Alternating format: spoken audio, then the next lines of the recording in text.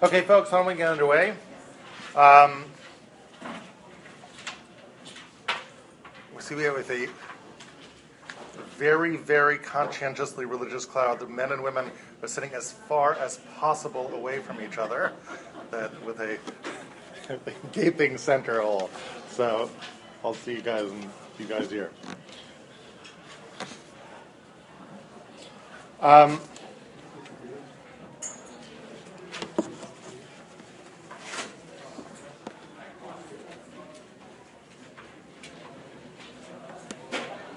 Plenty of room in the middle, guys. Don't feel left out or lonely. Plenty of room in the middle.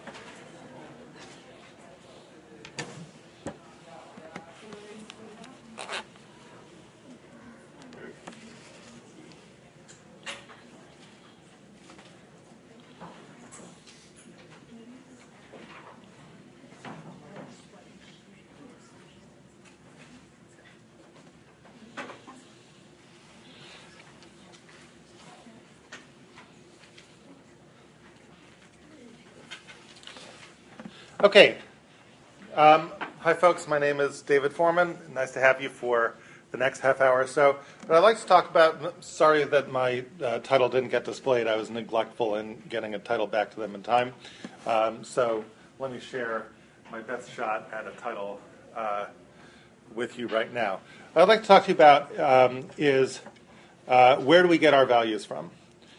And what I mean by that is take the title of this week's of this conference, right? As far as I can tell, the title is Strengthening Families Together. And so the question that I have really is, how would we go about trying to figure out how to do that? Where do you even look for guidance for that? And it's a tough question because it's not like you can sort of take a Chumash or take a Gemara or take a Shulchan Aruch and open it up to the section called The Laws of Strengthening Families Together, right? It doesn't go that way. There's no Parsha, right? We're in Parshas Korach. We're not in the Parsha of Strengthening Families Together. So where do you go for something like that? So you could go to, you could try to go to university maybe, or you could go to the self-help bookshelf and you could take out 7 Habits of Highly Effective People and see if you get some insight over there. Maybe you could read I'm Okay, You're Okay, or How to Talk So Kids Will Listen and How to Listen So Kids Will Talk. And you could try to find a bunch of books that might give you some guidance. You could talk to friends. You could come and you could talk to, or you could go to a conference like this and you could listen to speakers talk about that. But that just pushes the question one step further, which is, where do those speakers get their insights from? Are they just people who've kind of been around the block and have something to share? And where do we, as Jews, find our values and find our values about important things like that? Strengthening families. Is it just something you do from the gut? So, typically the answer would sort of be, well, you would look in the Torah. But the problem is, where would you look in the Torah for this? When we think of how the Torah guides us, most of us think in terms of halacha, right? I go and I learn halacha, and I follow the laws.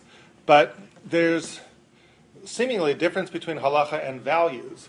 And where do we find guidance for the values part of our lives? So what I want to do with you is kind of make an argument to you that there is a part of Torah which we often overlook, that we ought not overlook.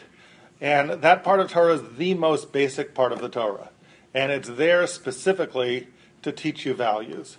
And that part of the Torah is the Bible itself, Tanakh itself, Chumash itself, in Pshuto Shel Mikra, or in Omek HaPshat. There are tools you can use in learning Pshat which are revelatory, and will take stories and laws that don't seem to be talking to me, that seem to be talking about arcane things that have little to do with me, oxes that gore other oxes, other kinds of things.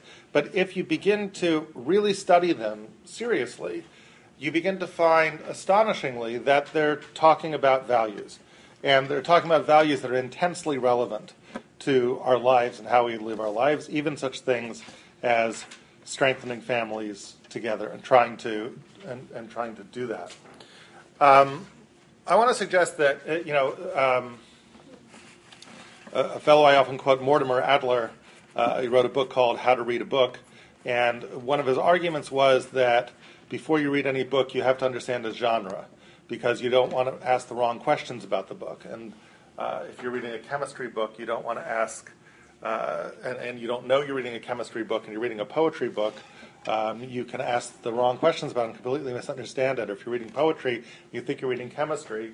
So my favorite example is you're reading Carl Sandburg's poem, The Fog Crept In at His Little Cat Feet, and you start asking questions of the fog can't creep and it's not a cat. And before you know it, you dismiss the poem, and you just don't understand the genre. You're asking the wrong questions about it. So, what genre is the Torah? When you read the Torah, what genre is the Torah? And the argument I want to make is that the Torah is a guidebook. It's there primarily to talk to you about these values and talk to you about how to live your life in connection with God. And part of those, so there's laws in the Torah, there's stories in the Torah, and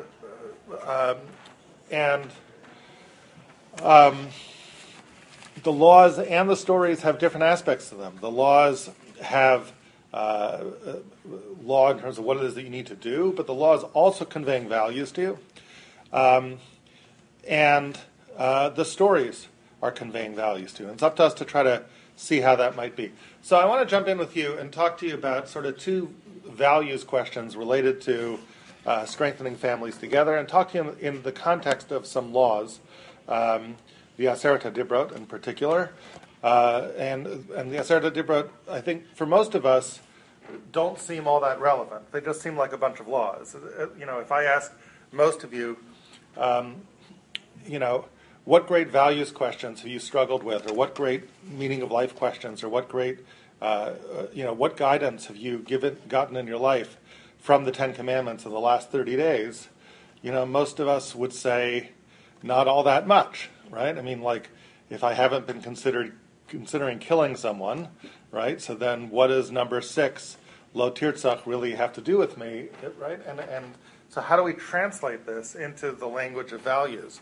So it doesn't seem to be all that relevant. It seems to be laws that, yes, I need to abide by, but it doesn't really seem to be talking to me about values. But I want to suggest that it does. Let me raise two values questions related to strengthening families together, and then talk about the Aseret HaDibros as a kind of window onto those two questions. Question number 1.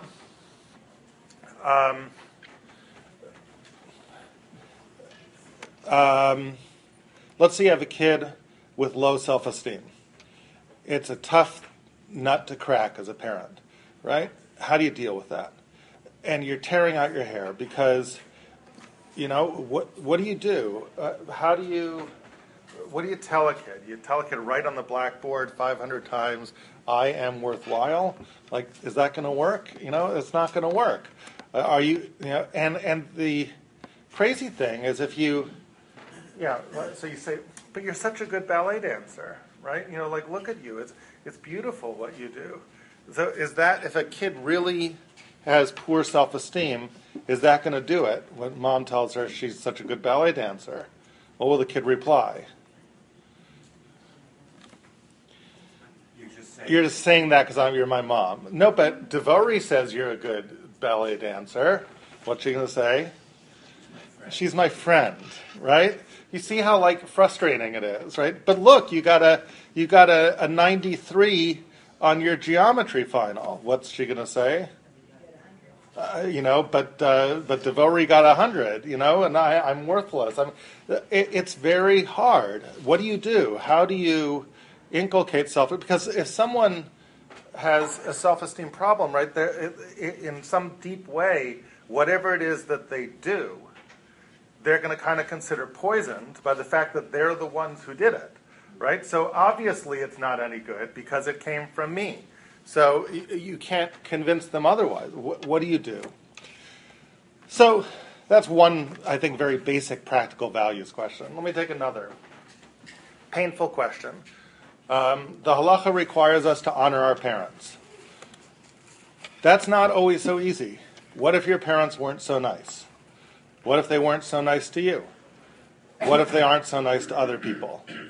What if you don't like them so much? I mean, just being honest, right? So, because, I love my mom, I love my parents, but I was just this past week had a situation, somebody just broke down in tears. When my father died, I sat Shiva because it was the right thing to do, but I hadn't spoken to him for 16 years, right?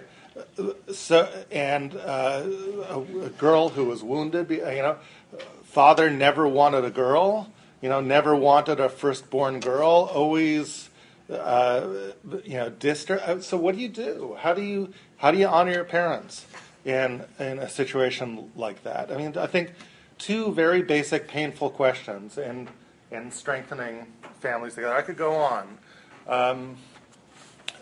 Divorce. The rate's higher than we would like. What can be done if you had to give people advice going into marriage, right? To give them their best shot. What would you say? You have 3 minutes with somebody. You have some words to live by. What would you do? So I do believe that Aseret Dibros actually, believe it or not, offers us guidance in these very questions. Time is always a challenge for me. This is really like an hour and a quarter talk that I'm going to condense into about like half an hour here. So I'm just going to talk fast because I think there's another talk here in 18 minutes. So let me kind of jump in and show you what I'm talking about. The trick is that as you're reading laws or as you're reading stories, you need to kind of pay attention to them carefully. And there's some tools that you can use to be able to dig underneath the surface of a text, and not to just sort of sermonize about a text, but to really dig underneath the surface and get to the core of what the text is talking about.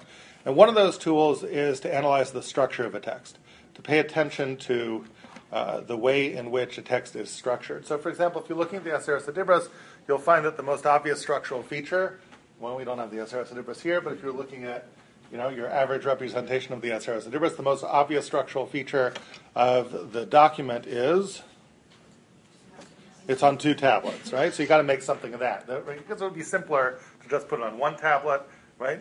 God could say to Moses could say to God, put it on 10-point type and just condense this in 1 tablet. Easier for me to make it down the mountain, So why is it on 2 tablets? So the answer would have to be. So the answer would have to be that there are 2 different, basic categories here. But all you guys are saying, but I don't know the 2 different categories. So what I want to do now is, again, that's what you learned in school. So what I want to do now is just subject that to critical analysis, because that's what we do as adults, and just check our hypothesis and see if it's really true. Is it really true that the 2 categories are ben adam l'makom, ben adam l'chavero? So tablet number 1, Anochi Hashem Elokecha. Certainly a relationship between me and God, right? Lo yeh lecha Elohim acherim al panai. You shouldn't worship other gods. Also a relationship between me and God. Lo tisa Hashem Hashem Elokecha hashav. Don't bear God's false witness against God. Don't take God's name in vain. Also a relationship between human beings and God. So far we're 3 for 3. We've got Shabbos, certainly a relationship between human beings and God, but on to our last one, first tablet. And now we're stuck, right? Because you've got Kaved es avicha v'es imecha. Last I checked, your parents were people. What are they doing there? If you just switched them into the next tablet, we'd be fine. But we're stuck with 5 and 5 instead of 4 and 6. What are your parents doing there? It must be that the category, it's close, right, but no cigar. So let's refine the category. It's not really relationships between people and God, right? Ben adam l'makom. What's the common denominator now between relationships between God and parents? What's the catch-all there that would work for both God and parents as opposed to others? Relationship between people and authority figures. But now let's talk about which kind of authority figures, because my boss is also my authority figure, but he doesn't make it onto this side of the 10 Commandments. So what kind of authority figures? Let's narrow it down a little bit further. What about them makes them authority figures? creator, right? So relationships between me and my creators, right? So I have heavenly creators, I have earthly creators, as the Rambam talks about, as the Gemara talks about, Shlosha Shutfim Ba'adam. There are three, and so the reason why I view parents and God as authority figures, as above me, is because I owe my life to them. They are my creators, which means that the next tablet is relationships between me and everybody else, right? Which basically means between me and my peers. You understand? Because the first category you might envision as sort of, we might call them vertical relationships, right? Relationships that go up and down. My parent, my creator, they're up there, right? They are authority figures in a way that my boss can never be an authority figure, right? Because my boss is an authority figure because I happen to work at the Acme company. Once I stop working at the Acme company, my boss is not an authority figure anymore. He's just a peer. There's only two beings who are always authority figures, that you cannot escape them. And those are God and your parents. Because they created you, there's no way to escape that. So everybody else is basically peers. Everybody else I have a horizontal relationship with. So I have horizontal relationships and I have vertical relationships. What I want to show you now is that that when I talk about structure in the Ten Commandments, I've just shown to you one aspect of structure. Just looking at the fact that there are two tablets there can be enlightening. But what you can do then is continue to probe the structure. And you'll find that there's layers of meaning, layers of structure in the document. And each layer that you perceive brings you to a deeper and deeper insight about what the document is talking to you about. So layer 1, 2 tablets. Let's go further. Is there a further layer of structure besides 2 tablets in the document? So you look at the document and you say, well, it just so happens that this document is organized in a way that there are 5 commandments on tablet number 1. There's 5 commandments on tablet number 2. There's 5 on 1 and 5 on 2. Curious minds want to know, right? You might begin to think, what? Right? Perhaps they're parallel to one another. Perhaps they match up with one another. Now, that is a very big deal. That is not a small deal. Let's talk about why that's such a big deal. If, in fact, there's a correspondence between the 5 on side 1 and the 5 on side 2, why is that not just a little trivial thing, right? In a way, that one truth right there might be the most powerful thing you walk away with from today's conference. Just that one realization. Why? Why does it matter so much that the tablets might be that the commandments and the tablets might be parallel? Talk to me. Yeah. Because in every relationship we have with our peers is parallel in our relationship with God and vice versa.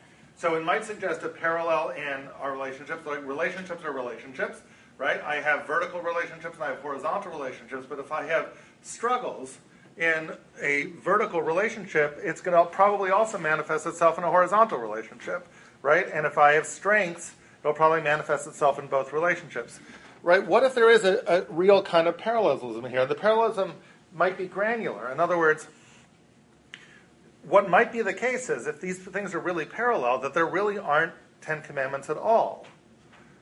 In a deep kind of way, there'd really only be 5. There'd be 5 basic principles that animate all relationships, whether they're horizontal relationships or whether they're vertical relationships. And each principle looks like 2 commands, but the reason it looks like 2 commands is because it manifests itself in 2 different relationships. The way it looks like, the way the principle looks in a vertical relationship is a little bit different than the way the principle looks in a horizontal relationship, and hence there's 2 sides to each of these principles, right, as they reflect in vertical and horizontal relationships. But you can infer the principle by drawing the line. And what I mean by drawing the line is, generally speaking, trying to figure out the reasoning behind the Torah's commandments is a task fraught with peril, right? Who says you're going to come up with the right answer? Because any reasonably creative person, when thinking about any given mitzvah in the Torah, could probably come up with 6 or 7 or 8 different explanations of what the thing might be. In geometry, if I have one point, a single mitzvah, how many lines, right, explanations, can I draw through that one point? An infinite number of them. But if I have 2 points, how many lines can I draw through 2 points? Only 1. The Torah is giving you 2 points. It's saying if you want to understand the principles, I'm going to show you the principles are. Draw the line between the vertical expression and the horizontal expression and infer the principle. Let's try it out. Anochi Hashem Elokecha on the one hand, Lo Tirzach on the other hand. Right? What would the principle be? A principle that expresses itself as recognition of God in vertical relationships, and a prohibition against killing, against murder in horizontal relationships. What do you say? Don't kill God's creation. Why? Not all God's creations. You can kill mosquitoes, right? Only people. Selam Elokim. So you see what this is, right? Recognize big creator vertically. Don't destroy little creator, right? Little version of God, Selam Elokim, horizontally, right? And by the way, you see something also which is remarkable about this, which is like, is if you think about why people murder other people, right? There's a whole range of reasons why people would kill other people, but all of the reasons really boil down to one fundamental thing, which is that if I decide that my life is better off without you in the world, right? Either because I owe you money, or you owe me money, or I like your wife, or you like my wife, right? Or you hate my wife, or whatever it is. But once I decide that my life is better off without you in the world, I have a Yetzer Hara, maybe I should just get rid of you, right? And the ultimate way to get rid of you would be to kill you. Now the question is, could you possibly have that Yetzer Hara with your Creator, with God? Right? You might, there are advantages to living in a world without God. You could lie in bed one night and say, my life is better off without my Creator in the world. I have no expectations. I can do whatever I want. So a person might want to kill God, but the only problem is you can't. But what's the next best thing you can do if you can't kill God? You can reject him, or you can ignore him. You can subjectively kill him by ignoring him. So the first command says, don't do that. Right? When you're faced with the Yetzer Hara to get rid of the other, whether the other is your vertical other, or whether the other is your horizontal other, this other special being, which is either God himself or Tselem Elokim, don't do that. Recognize the other, right? Don't give in to the desire to get rid of them, either objectively by killing them, or subjectively by ignoring them, right? Incidentally, kind of interesting that ignoring is similar to killing in a deep kind of way. Have you ever been in a social situation where you were sort of systematically ignored? What does it feel like, right? First day of school, no one knows you're there.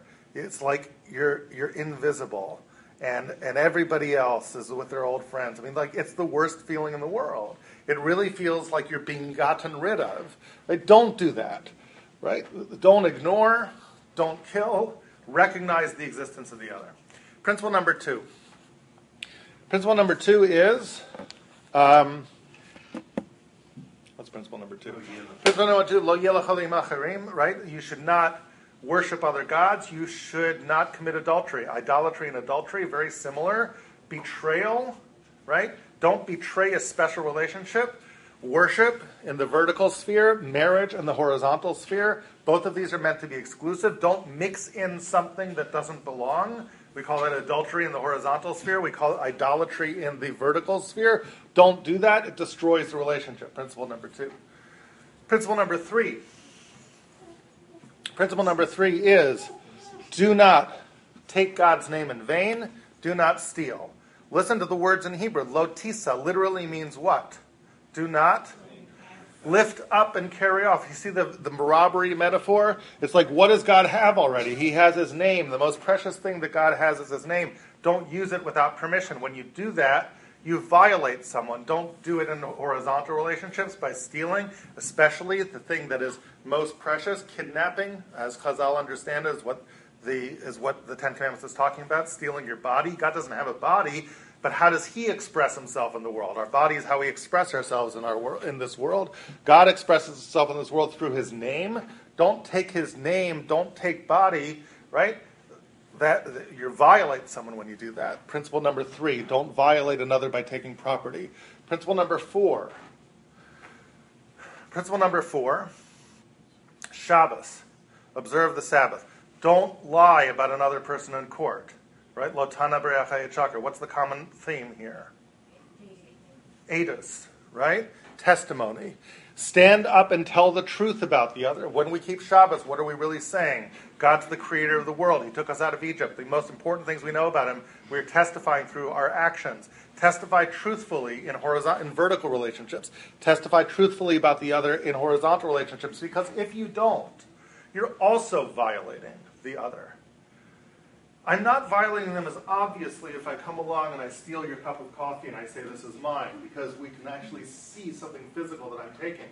But if I steal your resume, if I steal your actions, that's part of who you are too. And if I deny your actions by testifying falsely about them, then I'm also taking from you. I'm violating you in a different kind of way. Don't do that as principle number 4. Now we get to the hardest principle to see. Principle number 5. That expresses itself in honor your father and mother on the one hand, and do not covet on the other hand.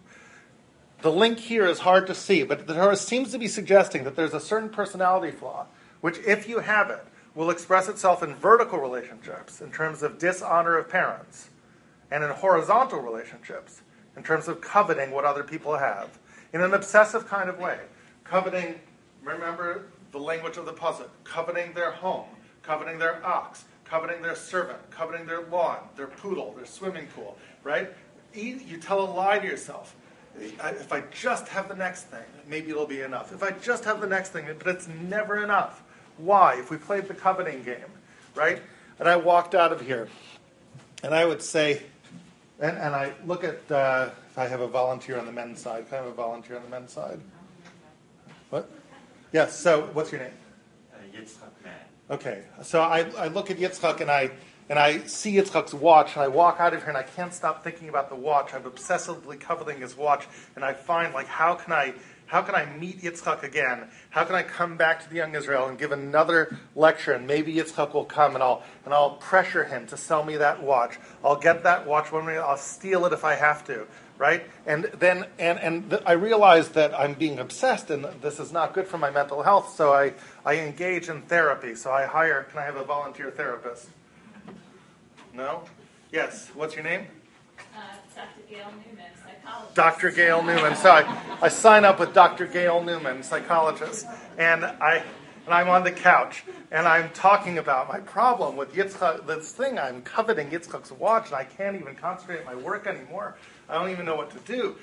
And it's my 3rd session of therapy, and my therapy is getting nowhere, so Dr. Gail Newman is very frustrated, and so finally she kind of throws up her arms, and she says, look, I'm an expensive therapist. I charge $295 an hour, and you've already spent all this money in therapy with me. I mean, how much is the watch already? I'll take you to Target, right? And let's go buy the watch.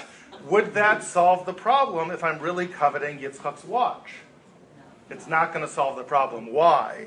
Because I don't want the watch from Target. What do I want? I want Yitzchak's watch. So what do I really want when I want Yitzchak's watch? And once I have his watch, I want his jacket. And once I have his jacket, I want his poodle. And I want his swimming pool. And I want his lawn. And I want kol asher l'reacha, everything that Yitzchak has. What do I really want? I want to be him. And the lie I'm telling myself is if I could just surround myself with enough of Yitzchak's stuff, then maybe I will feel more like him. Maybe I'll feel like I've crawled out of this little cesspool called my own life, and I'm now inhabiting his place in the world. Now, if I had that kind of relationship with Yitzchak in a horizontal sphere, what kind of relationship would I likely have with my parents in the vertical sphere?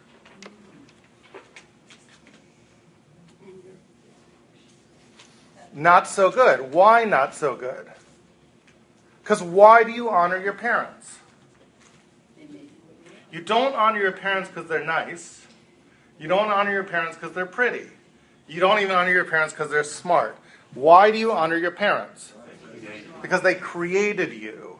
Because they gave you the greatest gift in the world, which is your life. But if I have that relationship with Yitzchak, that I want to crawl out of my skin and become him, What's going to be with my relationship with my parents? Do you see? Reject. I'm going to reject them. Why? Because they didn't give me the greatest gift in the world. Because they didn't just give me life, they gave me my life. With all of its pekelachs, right? My life with all of the warts, with all of the problems. And I have this stewing resentment that you gave me the wrong life. Fundamentally, it's not what I do with it. The fundamental material is wrong. Who I am is wrong. The genes are wrong. The spirituality is wrong. Everything is wrong. And therefore, I can't honor you. So if the Torah says honor your parents, what is the Torah really saying? Value your own life and who you If the Torah is saying honor your parents and don't covet, Be happy with what you have. be happy with who you are. Self-esteem. Self-esteem is the fifth commandment. And now you say, well, how did I get there? How do you get to that? You can't just command somebody. Notice it's the fifth commandment and not the first. What if the Ten Commandments is a path towards self-esteem? You got it. It's 1 through 5. Look at what 1 is and see how interesting it really parallels to 5. 5 is, don't reject yourself. Don't get rid of yourself. Deal with who you are, even if you don't like it. What was principle number 1? Recognize God and do not murder. Deal with who the other is, and don't get rid of them, even if it's inconvenient. So look, principle number 1 is deal with the other. Principle number 5 is deal with the self. There's a book out there called I'm Okay, You're Okay. The Torah's version might be you're okay, I'm okay. Start with the other. Why? First start with recognizing the most basic thing you have to about the other. Don't get rid of them. And then, don't betray your sacred relationship, principle number 2. And then, don't take their property, principle number 3, whether it's vertical or horizontal relationships, whether it's God or Tselem Elohim. And then, principle number 4, don't lie about their deeds. Tell the truth about who they are. The common denominator of all of those principles is don't violate them. Don't violate them by killing them. Don't violate them by violating this other sphere around them, their sacred relationship. Don't violate them by violating property, which is this other sphere of self. Don't violate them by violating reputation, what they've done in the world. That's this other sphere. Why?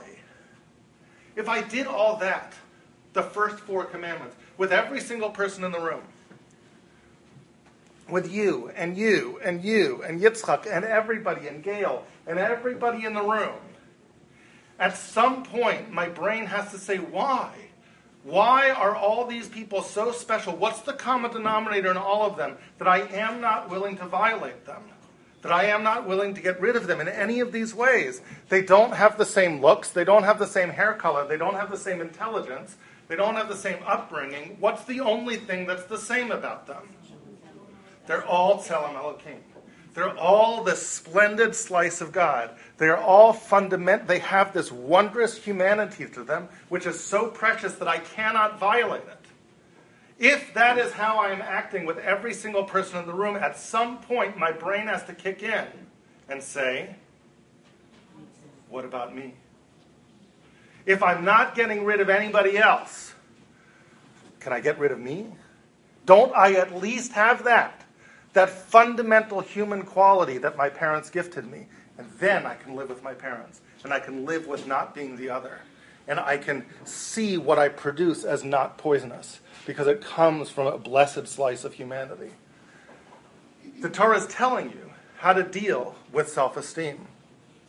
It's telling you in a way the one thing you got to know before you got married. Right? Respect of others. Respect of self. Honoring the other and not violating them. Honoring you and not violating them. Before you can come together with another to make a we. It's telling you how to deal with parents who've done painful things and you don't feel like honoring them. But the Torah is telling you something about honoring them. What is honoring parents about? Self-esteem. When I honor my parent, I don't honor them because they're nice. I don't honor them because they're beautiful. I honor them for one reason only, because they've given me the most precious gift in the world, which is my life. And my act of honoring them is standing up for that special slice of humanity they've given me and saying, this is the most blessed gift in the world, and that's why I honor you. And therefore I can honor you despite your attempts to harm me. I spite your attempts to harm me by honoring you and by showing you that nothing can quench the beautiful gift of humanity that I've received of you. No harm and no pain that you can inflict can get in the way of what it is that you've given me. And that's what honor means. Our values are in the Torah. They're really there. The reason, it's not just listening to a guy with a long beard and going to a conference and hopefully that they've had enough life experience. It's not just that I learn halacha and I learn Mishnah Brura. The Torah is more than anything else a guidebook. It's there to talk about values. Values are not like these little things that we can't talk about, and every once in a while we have a conference to try to figure out what we should do with our families. This is the language of the Torah, and we need to learn it carefully. And when we find the real value lessons that lie deep in the text, we should treasure them like pearls because they're God's gifts to us to help us learn to live wonderful lives. Thank you.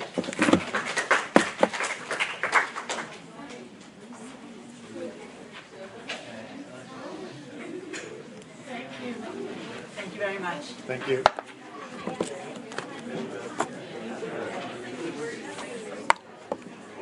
Hi.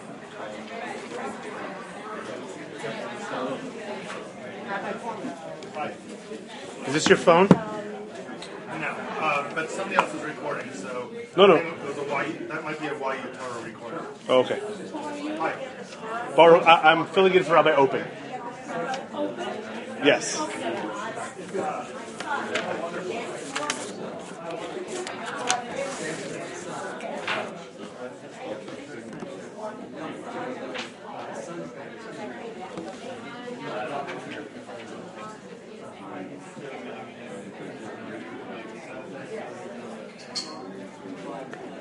Hi, good morning, everyone. My name is Baruch Fogel. I am filling in for Rabbi Open. Hi. No problem. Sure. Great. Are you recording? Yeah, but